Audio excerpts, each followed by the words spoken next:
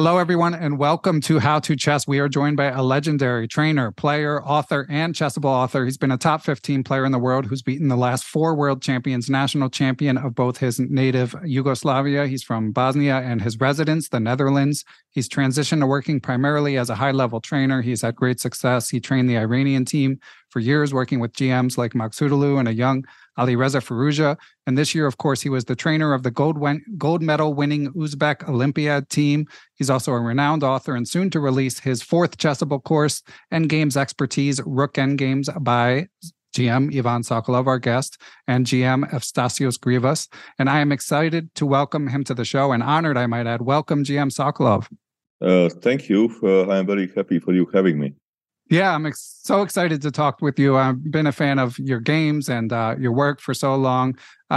So the theme of this season of chess interviews, of chess podcasts, Ivan, is chess role models.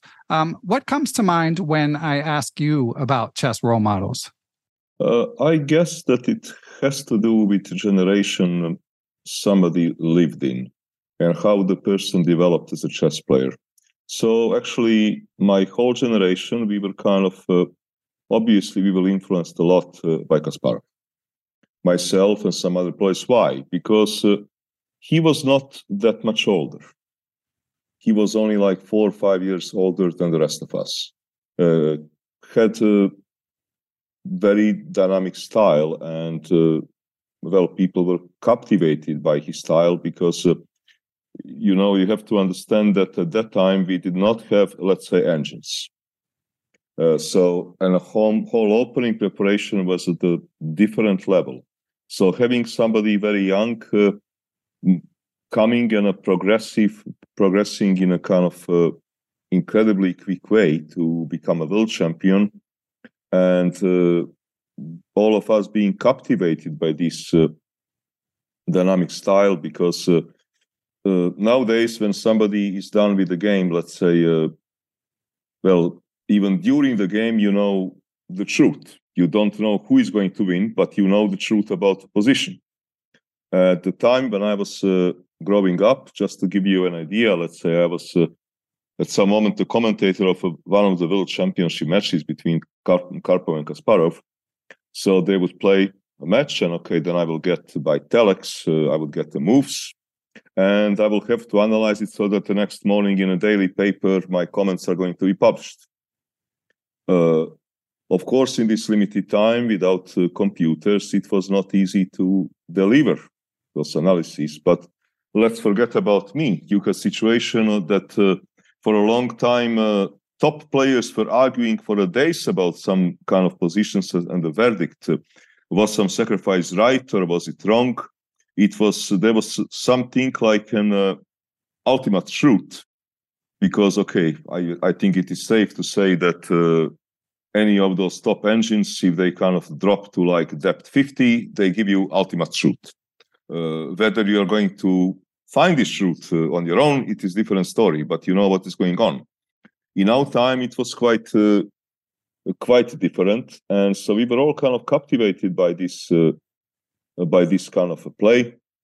Next to the kind of play, also sort of not exactly Fischer-like situation, one against everybody else, but it was perceived that let's say Karpov was a representative of the system, and that Kasparov was not representative of the system, not exactly fighting alone like Fischer, because he had a powerful team of very strong seconds and trainers, but still not exactly being in the same position like Karpov. And this obviously captivated, young people in development, people from my generation. So, and of course, he was famed for his obviously legendary tactical acumen, his opening preparation as well. And as you say, he did have people helping him with that. Was there a particular aspect, Ivan, that you guys centered on as you tried to sort of emulate what he was doing?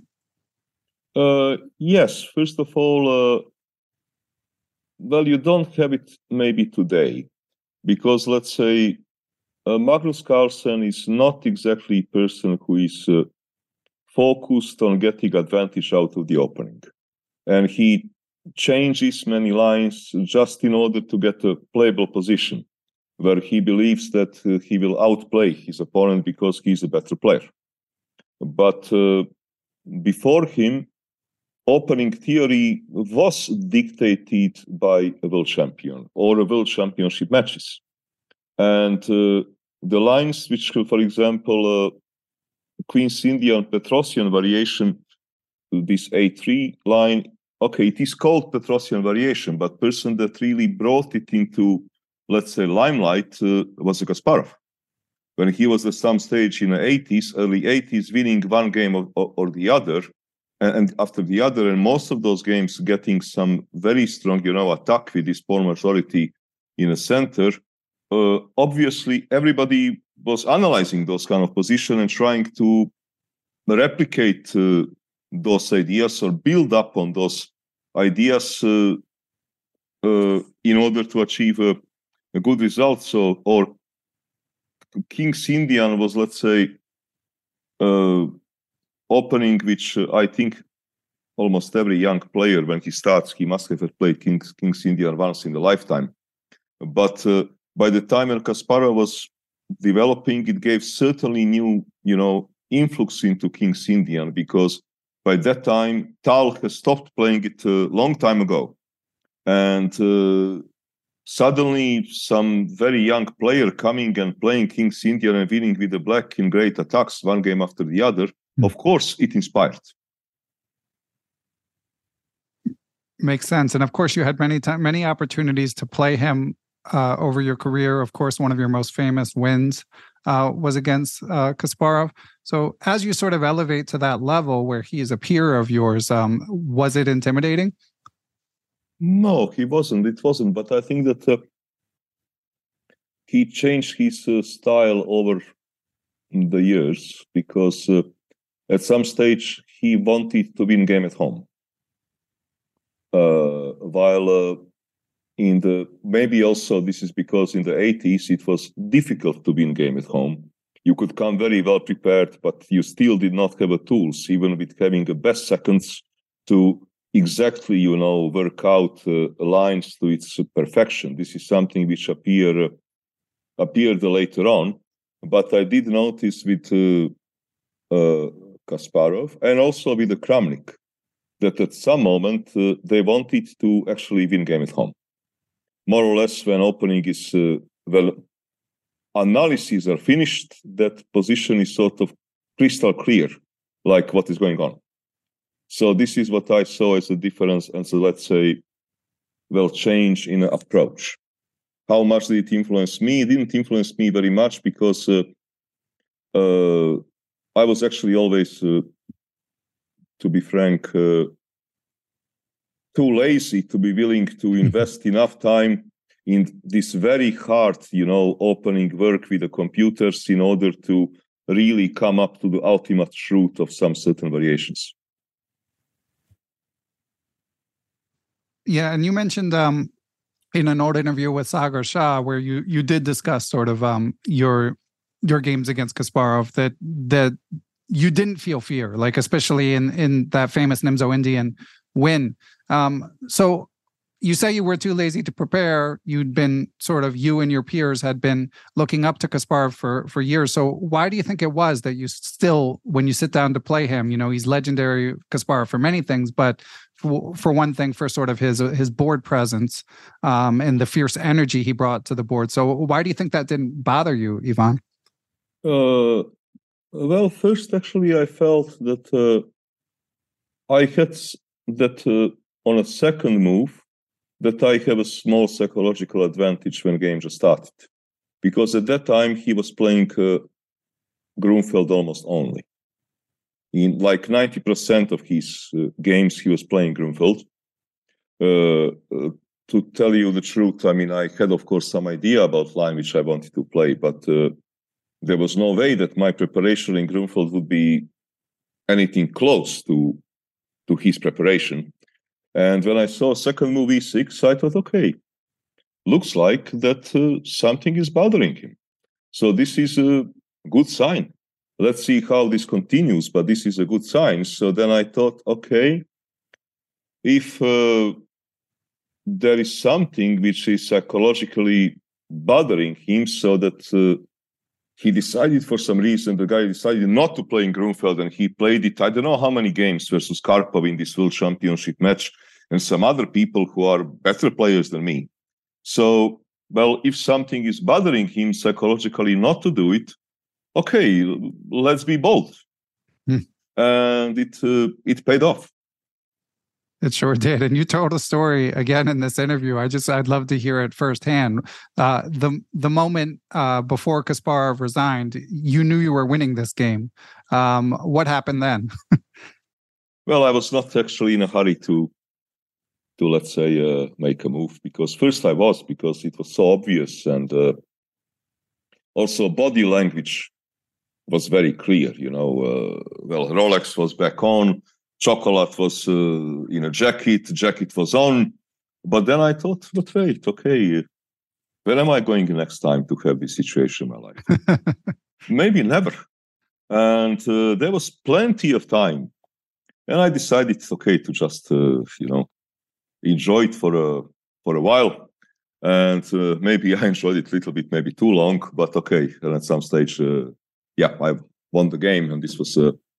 But it is interesting that a lot of people ask me about this particular game. But let's say, I would say that my win versus Anand in a Vaikand in a Tata Stilo versus Kramnik were much better games. Mm-hmm. But for some reason, everybody keeps on coming back to this, one single game. Or my win in Vaikanze, Tata Steel versus Topala was also a better game. But probably because, it was that time, I think Kasparov was having 7.5 out of 8 when the game was played. He was having some sort of absolutely bizarre score. That, yes, this sort of one single game, let's say, defined or cemented my chess situation, so that I had many kind of interviews with the people. I did win some very strong events, but few tournaments in Iceland, like Selfos, it was a super tournament in Sarajevo, I won alone, it was a super tournament, couple of national championships. Nobody is asking me about those tournaments wins. But somehow it, sticks to one single game. But okay, I guess this is how it is also in some other sports, that something is more memorable to other people than something else. Yeah, and I think part of it is that sort of aura of, as you say, that particular tournament. But generally, even as fantastic as these other world champions and were, there's this aura of invincibility about Kasparov at the time that I think might contribute to it. Yes, I think so. I think that he probably was also from time distance. When he decided to quit in 2005, we were all a little bit, baffled, because he decided to quit the moment that he won Linares with a round to spare, because he lost last round to Topalov, and he still won the tournament when he announced that, okay, he's going to quit. But from this time distance and all this young generation of players coming and, just changing and people getting equally good preparation, probably he saw this coming. And from this time distance, it is sort of, it becomes more understandable, his decision to quit at a still reasonably young age and being rated the world number one. Yeah. Well, Ivan, it's fantastic to hear these stories of all the legends you've played, but let's transition to, obviously you still play on occasion, but you're primarily now maybe in the role of role model, and you've gotten to work with some of the brightest young talents in the world with great success. How do you view that role? What do you try to do for players like Firouzja and Abdusattorov and Sindorov as you've worked with them? Yes, I'm in a, let's say, fortunate position to be able to work with the world's best young players. But okay, it is somehow, goes together because first I achieved results, and then I got the possibility to work with all of them, not the other way around. So when I actually, in 2013, I decided to quit my playing career and to kind of switch to a coaching career. And this was maybe the most difficult decision I ever made in my life. Why? Because it is not easy when you kind of completely change the job, because it is a different profession. You may say you are inside the chess, you are inside chess, but you are from a different angle inside the chess. It is just a different profession. And in general, what people have problems with is not understanding, okay, I have to change, I have to do something different. But getting yourself out of a comfort zone that you have been in for like 25 years and start doing something different was not easy. I did this, and I'm happy that I have done it. Working with all those players, it is what they have in common, of course, is abundance of talent. So now I have started to work in a Romanian Chess Federation since 1st of January this year. It is my steady job. And I work there together with Bogdan Deak and Kirill Shevchenko, also two very talented young players and also very high-rated. So I find this, work very interesting, and I find this work very, very challenging. But it is a different kind of job. What I try to do, I try to bring to them something new when it comes to insights, when it comes to knowledge, when it comes to angle, because chess develops. I monitor those kind of developments, and I monitor these kind of new ideas. And I try to analyze them and to try to figure it out what would appeal to this particular player and what are maybe areas to work on. I do not work with them on the openings. Why? Because nowadays opening work is going into cloud and letting engine run on some crazy depth. And I basically tell them, look, guys, I was never doing this for myself. Mm-hmm. So I'm not going to do it for you either. Also because I don't like this kind of work. But there are different areas that I can help, and this seems like I have been doing it reasonably well. It sure does. So how much of your work is focused on sort of the psychological side, as opposed to, as you say, you might give them some positions and help evaluate sort of things that they can work on, but are you giving like psychological OTB advice as well? Yes, it is, because this is, one advantage which you have if you played top events, because look, you have different kind of coaches that did play top events themselves and top players themselves, and coaches who are maybe also good coaches, but they have never played in such a kind of events themselves, or played those kind of very top players themselves.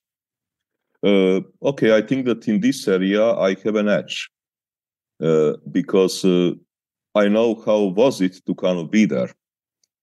Now, we can start to argue on a different kind of area, like is Zidane better coach than Mourinho because he knew what was it to kind of stand there and to maybe shoot a penalty that is deciding everything. Classic argument in sports. Yeah. Yes, a lot of people would say it doesn't matter. Mm-hmm. Okay, I think that it does. Mm-hmm. I'm allowed to be wrong, just like many other people are allowed to be wrong in this assumption. But I think that there is one perception if you have been standing there yourself, and completely different perception if you think that you have figured out how would have been if you had been there yourself. And this is, I think, advantage which I have, and I can understand players better. I can understand better mistakes done, the pressure they are under, and, well, how to kind of improve dealing with this pressure. This is, I think, a reasonable advantage which I have in my work, that I have experienced those kind of situations myself. Makes sense. I'm certainly not in a position to argue with you, and obviously, intuitively, especially with chess, it makes sense to me. I mean, the playing at the top level is just an entirely different thing. Now, let me follow up a little bit on your working with the Romanian team. As far as I know, it hasn't been that widely publicized yet. Number one, I'm curious. You mentioned Kirill Shevchenko and Bogdan Diak, and they've got some other talented players. But Richard Rapport is also going to be playing for them. Do you know if you'll be working with him? Well, maybe, but he has at this moment private trainer assigned to him. I do not want to talk who. If Richard Rapport wants to talk himself, it is his business. So let's keep it, let's say, professional secrecy. It may happen in the future. I don't know. Look, situation is that I'm working with Bogdan Deak already for 2 years. Okay. So this is just a continuation that is now going to be more often. Okay. And there are other members of a team like, Kirill Shevchenko became Romanian national team member about, I think, 1 month ago or even less, maybe 2 weeks ago. And for the first time, I've started to work with him now when I was in Bucharest last month. So, and there are a couple of other national players there that I'm going to be working together too.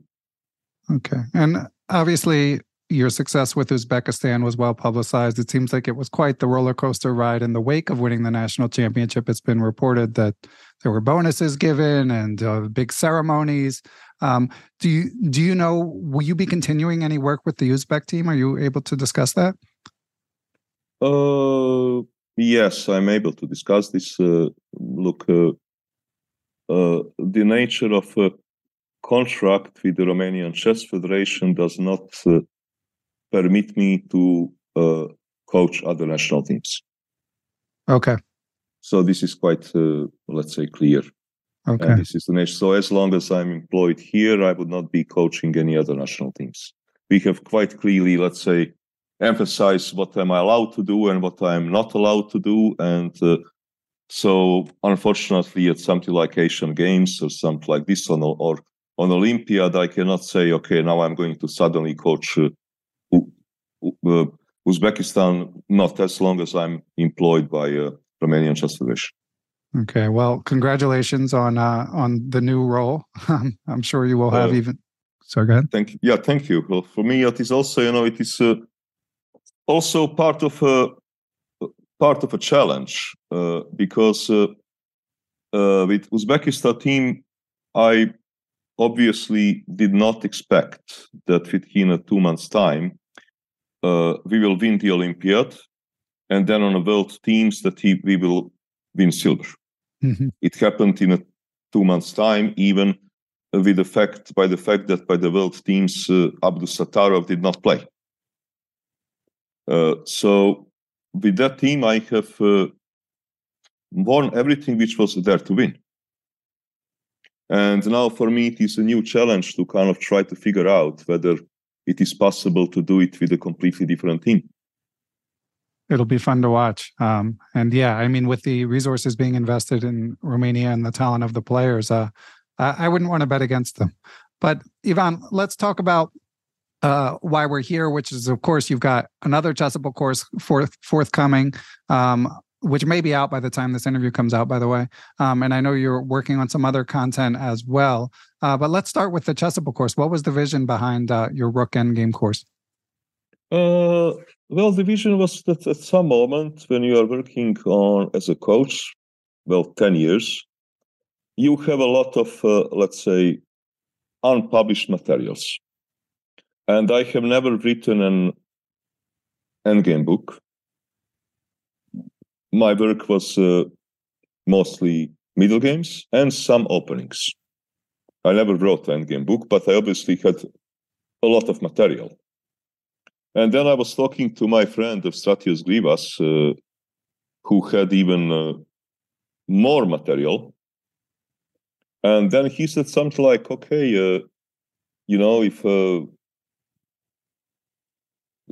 I'm willing to combine all this material and systemize this material, and I send it to you and you okay it, would you be maybe ready to record it in by Chessable.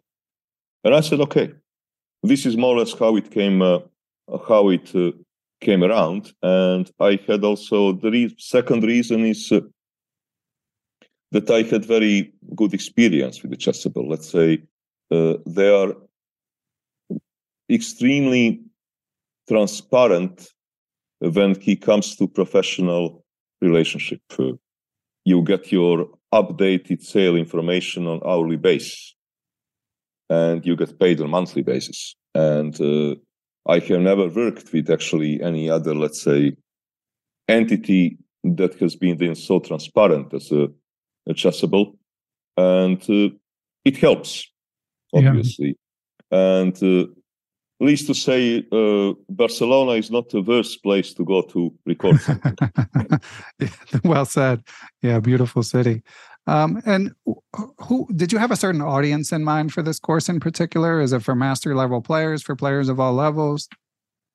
I would say for players of all levels, though definitely for the players of a very high level, they will benefit from this. Why? Because on a number of those examples, I did test some members of Uzbekistan team, and I did test some members of Romanian team. So very strong players, and some examples were known to them, some completely not. So even they benefited from this course. Would it be too difficult for lower rated players? I hope not. Look, I did my best to explain it in a video. And also we tried to explain it also in a written form to the best we could. And also nowadays, weaker players, they have one considerable advantage compared to some time ago when they were analyzing some positions. If my explanation in a video doesn't help, verbal explanation doesn't help, and they can never figure it out, well, there is a help, it is called Stockfish or Layla.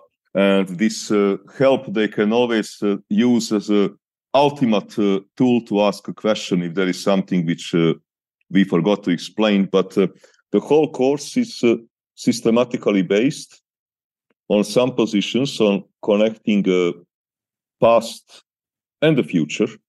So let's say studies made by André Cheron from 1923, and then some modern games where actually exactly same positions were coming, and sometimes players playing it right, sometimes very strong players playing it wrong, and so it is idea to improve, first of all, players' knowledge about endings and to improve their results.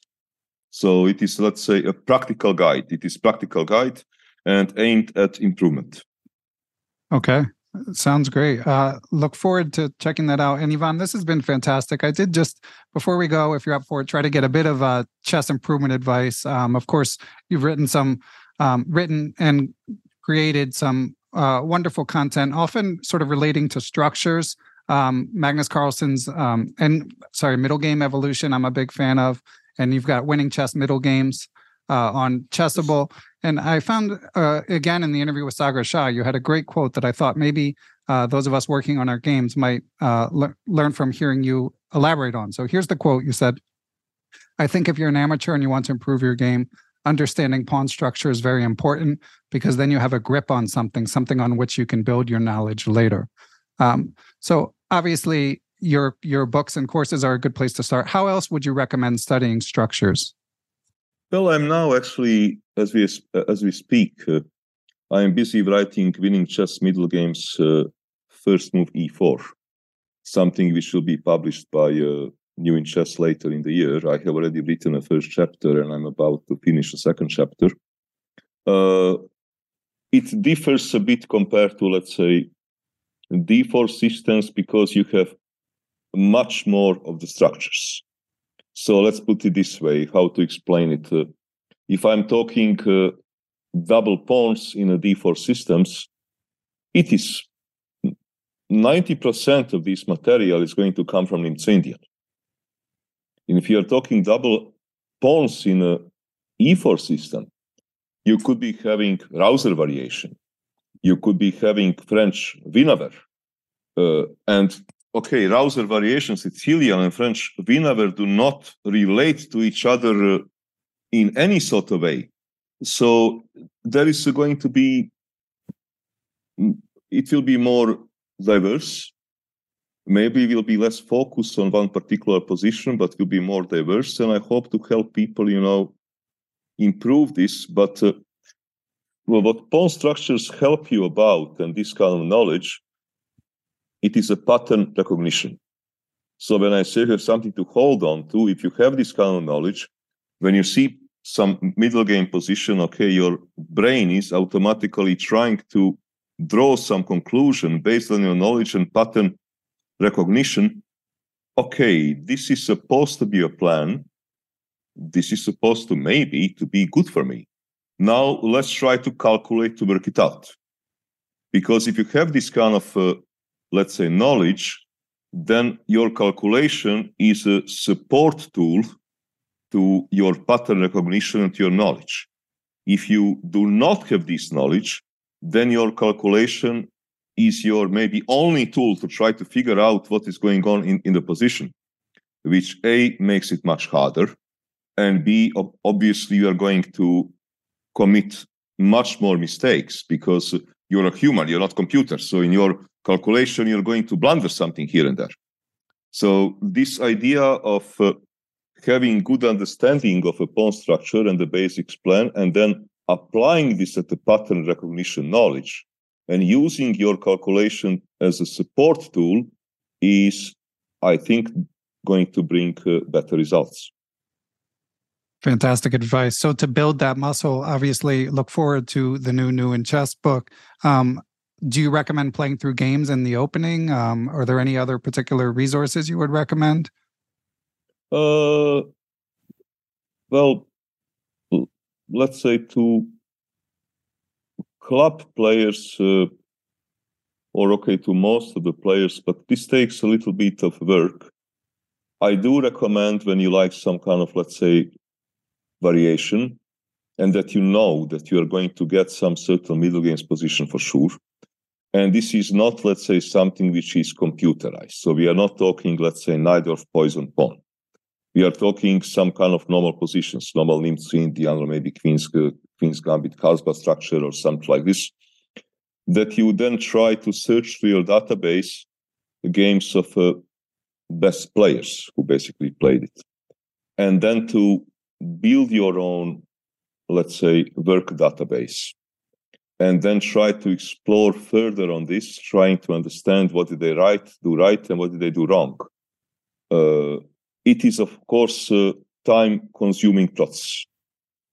Definitely time-consuming process. So it is, let's say, easier for somebody, let's say, who wants to study double pawn structure in a Rauser and dynamics of it, it is much less time-consuming, let's say, to buy my coming Winning Chess Middle Games 1 E4 book, because I was just this morning working on this chapter.